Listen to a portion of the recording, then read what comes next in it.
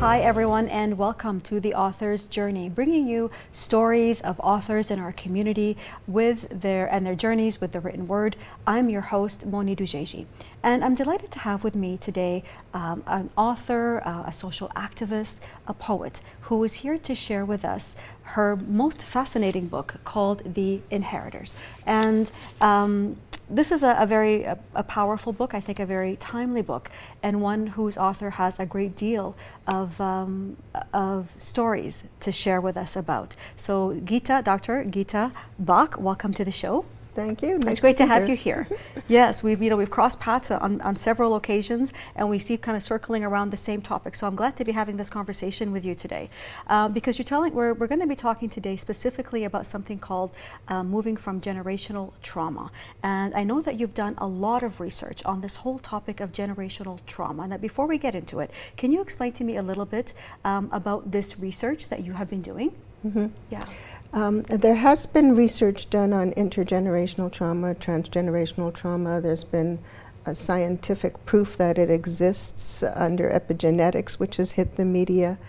But it has never gone very deep. And people who have experienced inherited trauma, as I call it, generational trauma as well, inherited, because it also means that we've inherited memories, and it's a lot more than just the trauma. Mm-hmm. We've inherited resilience. So I generalize it more to inherited trauma. And so I wanted to do research because I was very curious to know about why the research that I have read doesn't quite fit.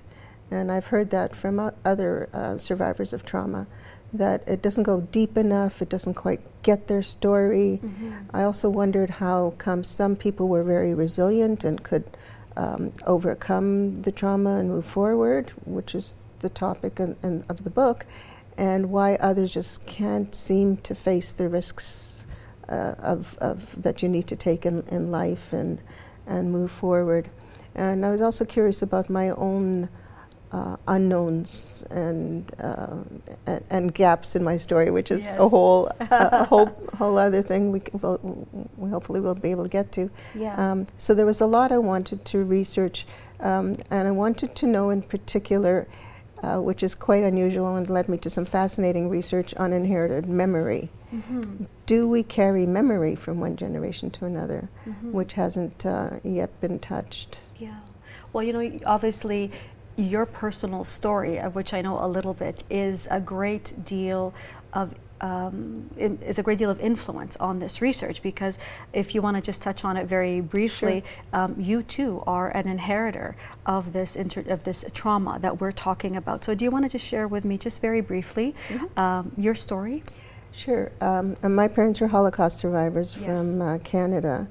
And after that horror and that evil that nobody can explain, I always believed this would never happen again. There's no way. And here we're seeing millions and millions of refugees, millions and millions of children, 23 million children affected by 63 million refugees right these days. So I'm just shocked. That's kind of another reason for my research, is why is this continuing? And yes. I do have an answer for that.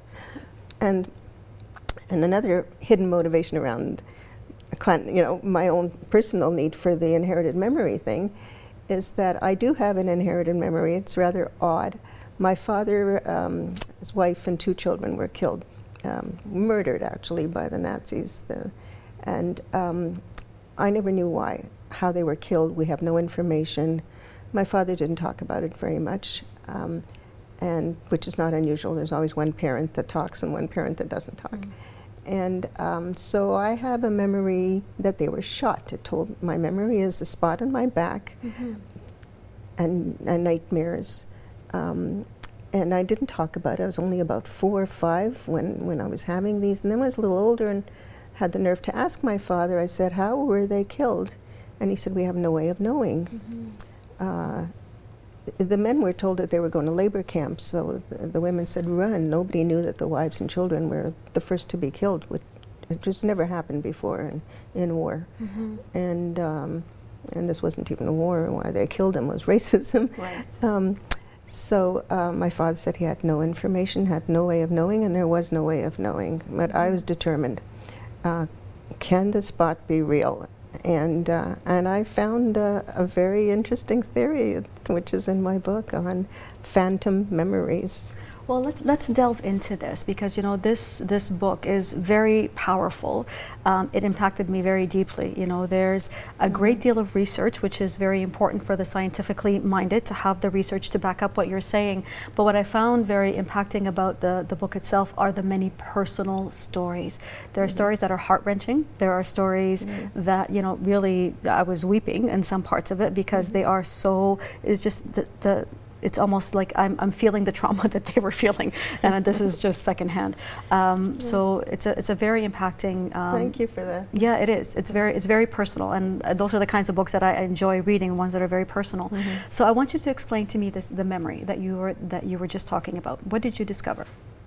That's rather interesting. So I did my doctorate, and I didn't even think that they would accept a doctorate under this kind of research, but no problem. It was a wonderful institute, Towes Institute with Tilburg University in the Netherlands.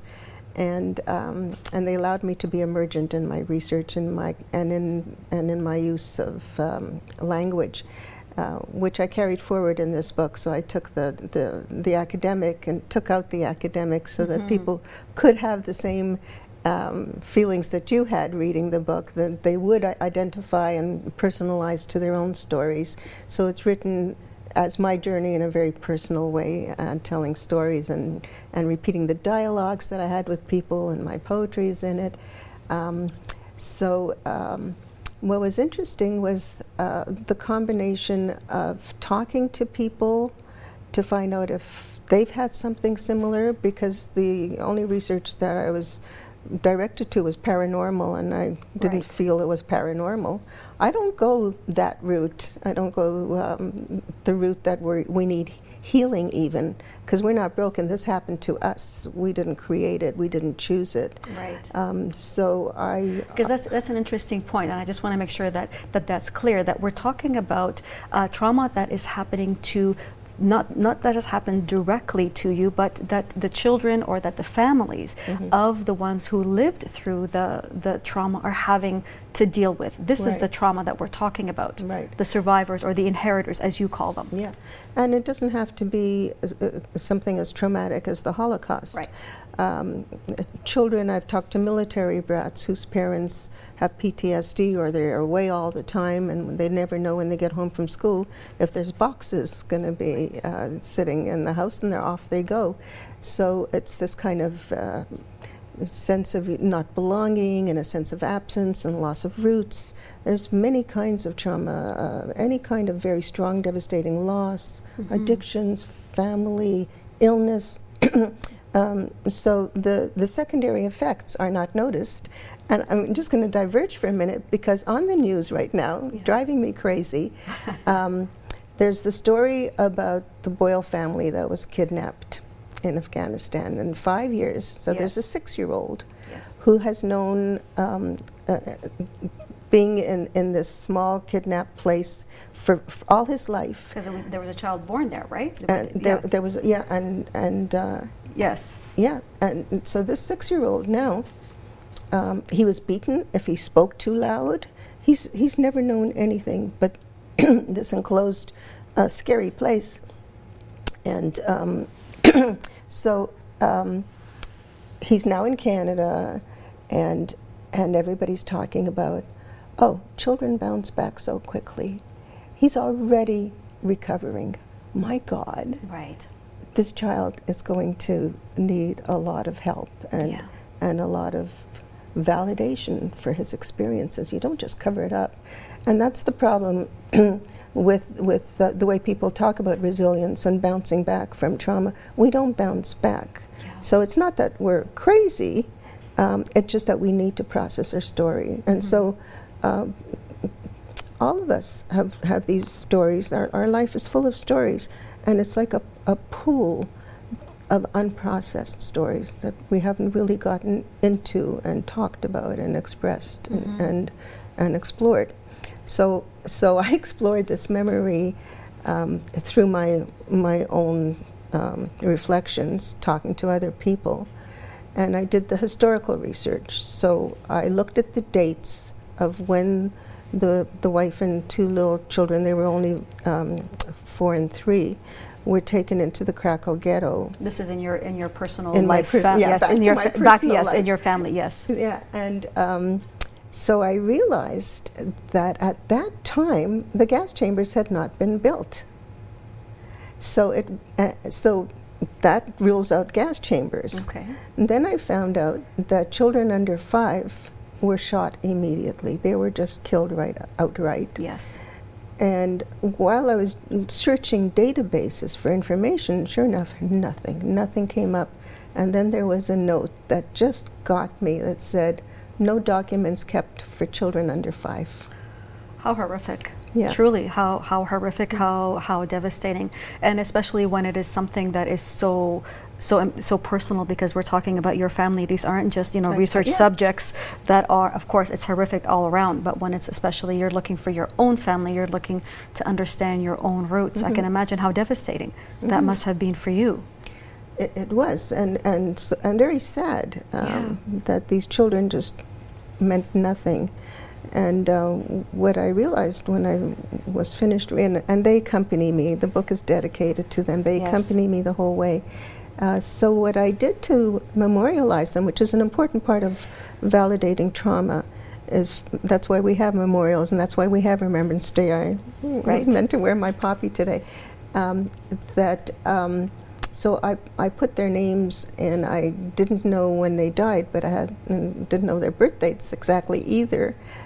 So I just put their names and their ages on my father's side of the tombstone. Yes. Of his tombstone, so at least it's there. Yeah, and in my personal belief system, I do believe that they recognize this, no matter where they are. That is something that they know and that they appreciate, and that for them it closes a loop on their life as well. As short as it was, as brief as it was, this is a way of remembering, giving it, making it real, making their life matter.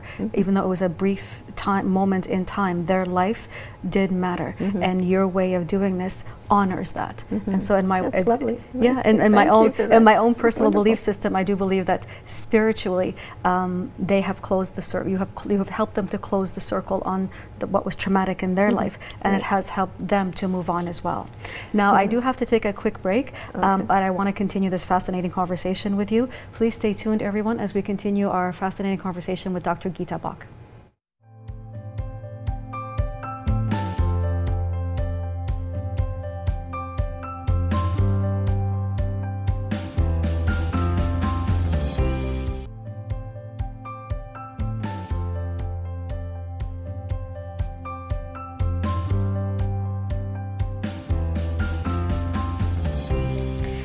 Welcome back, everyone, to this episode of The Author's Journey, where I'm delighted to be speaking with Dr. Gita Bach, who's giving us a fascinating perspective on generational trauma and what it has meant also for her personally in her life, and all the research that she has done on all the traumas that we see that is inherited among people of different situations.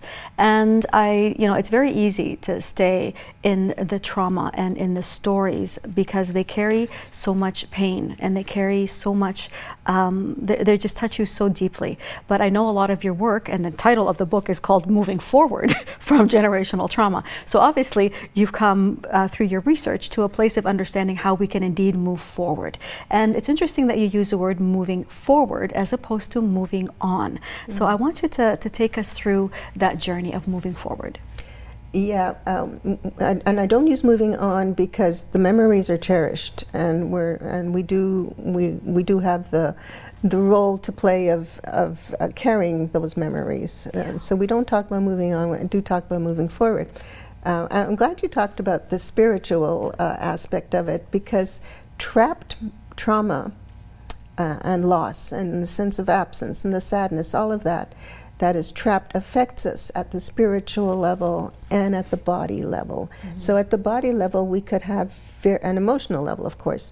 At the body level we could have various illnesses that we don't understand, and sore necks, or some kind of repetitive headaches, or even more serious diseases. that are trapped and need releasing. Similarly, at the emotional level, I've heard of people with these unknown fears. When they travel, they have to know where they're going, and then turns out that there's an uncle who left, a Ukraine on a boat in the darkness and didn't know where he was going. Do you think there's a connection, Gita? Yes. So there's these things that we don't, when we don't bring them to our awareness, will continue to sit there. And so how do we move forward is your question, of course. And my book is actually the main tool. Yes. So the book is written in, I model the journey of what somebody needs to go to.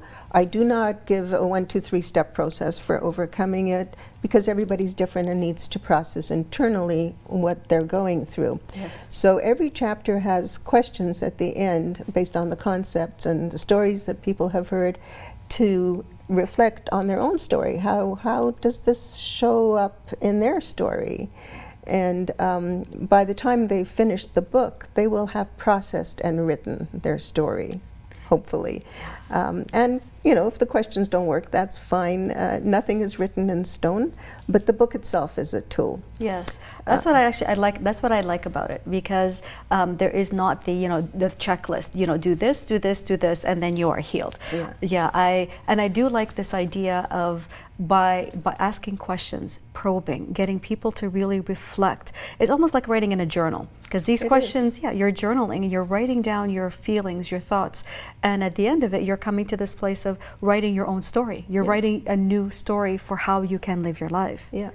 And I actually do tell people that when they are answering the questions and writing their story, it's probably better not to use a computer. It's probably better to do it by hand. Why? Why do you use by hand?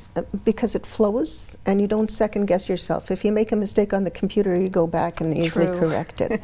You don't correct it. You just allow it to flow and emerge in a more natural, organic way. It's like a stream of consciousness. Right. It's like you're almost, because I do agree with that when I'm writing on the computer, I write in a different way than when I'm writing by hand, because I keep a personal diary as well.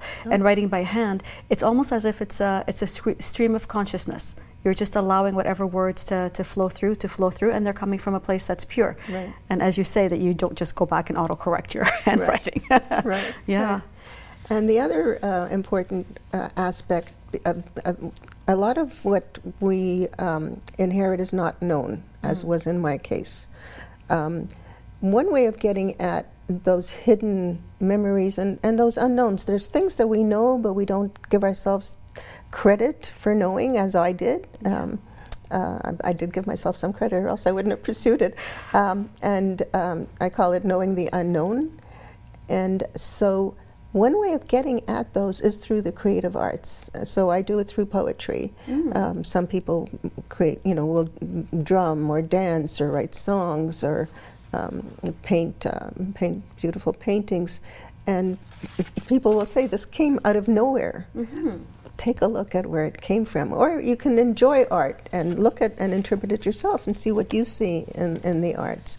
So creative arts is another way. And then a very important third way is dialoguing and getting that validation from other people, being heard, which is what's happening with the murdered and missing women. It's very important to be heard, their stories to be heard and validated and acknowledged. The Armenian genocide is still an issue because it hasn't been acknowledged by all countries. Canada finally acknowledged it. So they're waiting for the acknowledgement from Turkey. It needs to be acknowledged, but we need those memorials. But we do need to go into it. We can't, as in the news every day has a story. The Manhattan killings the other day on Halloween. So again, I'm hearing language like, oh, New Yorkers are resilient. They're already, saying we're not going to allow ourselves to be afraid. Deal with that fear. You are under the assumption that you're living in a safe place, and that assumption has been blown out of the water. Deal with that fear. What does that fear do to you? So is this what? So then, what do you mean by resilience? Because you hear the term resilience everywhere now, and so. But I think, what is your take on the word resilience? What does resilient mean to you? Yeah, it does not mean bouncing back to me. What does it mean? It means you know, and we've inherited our resilience because our parents have survived. So it means learning about survivorship, learning how to, my father called it combinir, it's resourcefulness, to do this in exchange for this, you know, build relationships with people, extremely important. All of these skills, leadership skills, risk-taking skills in a careful way, in a well-thought way, these are all signs of resilience, of ability to deal with the, you know, the difficulties of life. Life does go up and down, and that resilience plays out in ways that can help others. So social activism, for example, as I get into, is also one way to move forward, is by giving to others and helping other people. So there's really many ways, and people can find their own ways. You know, some people love, you know, walking in nature. So anything that gets at a quiet place where you can really think about what triggers you, what scares you, at the same time what inspires you, and what puts you in a place that transforms that trauma. Yeah, it's interesting that you use, I was just going to come to this point about using the word transformation, because you don't at any point speak about healing, because you don't look at trauma as something to be healed. And you look at it more as a process and as a journey. So can you talk to me a little bit more about why you don't use that term? First of all, because I don't think we're crazy. I don't think we're broken. You know, these things happen to us in life. We didn't create them. Another is that the psychiatrists have actually said that therapy doesn't help. Oh, is that right? Yeah, not for repeated trauma. Okay. Like sexual abuse over many years, therapy doesn't help. This kind of inherited trauma, it doesn't really help. It's nice to talk to somebody, and if somebody is really not able to function, I wouldn't say don't go to therapy. But what does help is some of these things that I'm talking about, dialoguing with others, and when I ran dialogues, what was so much fun is the laughter that took place. We didn't cry, we were hysterical, because things that we were doing in our heads, we found other people did the same thing. And it was so validating. Validation, you know, that that the biggest fear I think we have in life is to be rejected from a group. And being validated as, yeah, I do that too. Yeah. Can be transformational. I had a transformation like that in one of my dialogues, and there's a magic in a group, and that's the other reason I love dialogues. So it's a process. Everything is a process. So therapy could help to a certain extent. The psychiatrists have told me that EMDR works very well, which is reshifting in the brain. It's an eye movement deprogramming and resensitization process. But so why stick to that therapeutic model of pathology? I like to describe how people nowadays talk about, I'm depressed. I'm so depressed. And, you know, when I was growing up, we used the term I'm blue, I'm low, I'm down, you know. It wasn't a pathological thing where you needed to run to a psychiatrist and get some drugs. It's just part of life, you know. Yeah, and there are moments. It's not a label that say, you know, I am this. It's just it's a moment. It's a moment where you're feeling these feelings. There are these moments, but that the moment you attach a label to yourself, it becomes something that you have to treat, that you have to fix, that you, rather than seeing it perhaps as you're suggesting, as a process that you're going through. Yeah, right. Yes. And it lightens it up. This is so heavy to think of, you know, I've got PTSD and ADD and depression. Yes. Well, you know, we are down to our final minute together, if you can believe this. Well. This has been a very enlightening conversation that we're having, and there's so much more that we can talk about. I know this. Do you want to leave us with a few thoughts on a call to action, or a message that you want to leave for all the inheritors of trauma? Yes, definitely. I have a dire warning, actually, and that is if we don't process our inherited trauma, it will be perpetuated to the future generations, to our children. A sensitive child, will be more vulnerable than another one. There could be two children in the same family. One reacts, one doesn't. Yes. Grandchildren. It goes. What I have researched is that the perpetuation of trauma can go up to as much as 7 generations if it isn't processed. 7 generations. Yeah. Wow. And it explains the violence that we're seeing and the anger and the racism that we're seeing, because not only have the victims of trauma not processed their story, but neither have the children of perpetrators and collaborators and the standbyers, the people who couldn't do anything, didn't know how to do anything, but are feeling very guilty and very ashamed. And that bottled up story that their children sense and don't know what it's about, that too can be perpetuated. So, well, thank you so much for sharing your wisdom and your insights. I so appreciate it. I know you will impact many people. Thank you all for tuning into The Author's Journey, and we'll catch you on the next show. Fast. Went by pretty fast.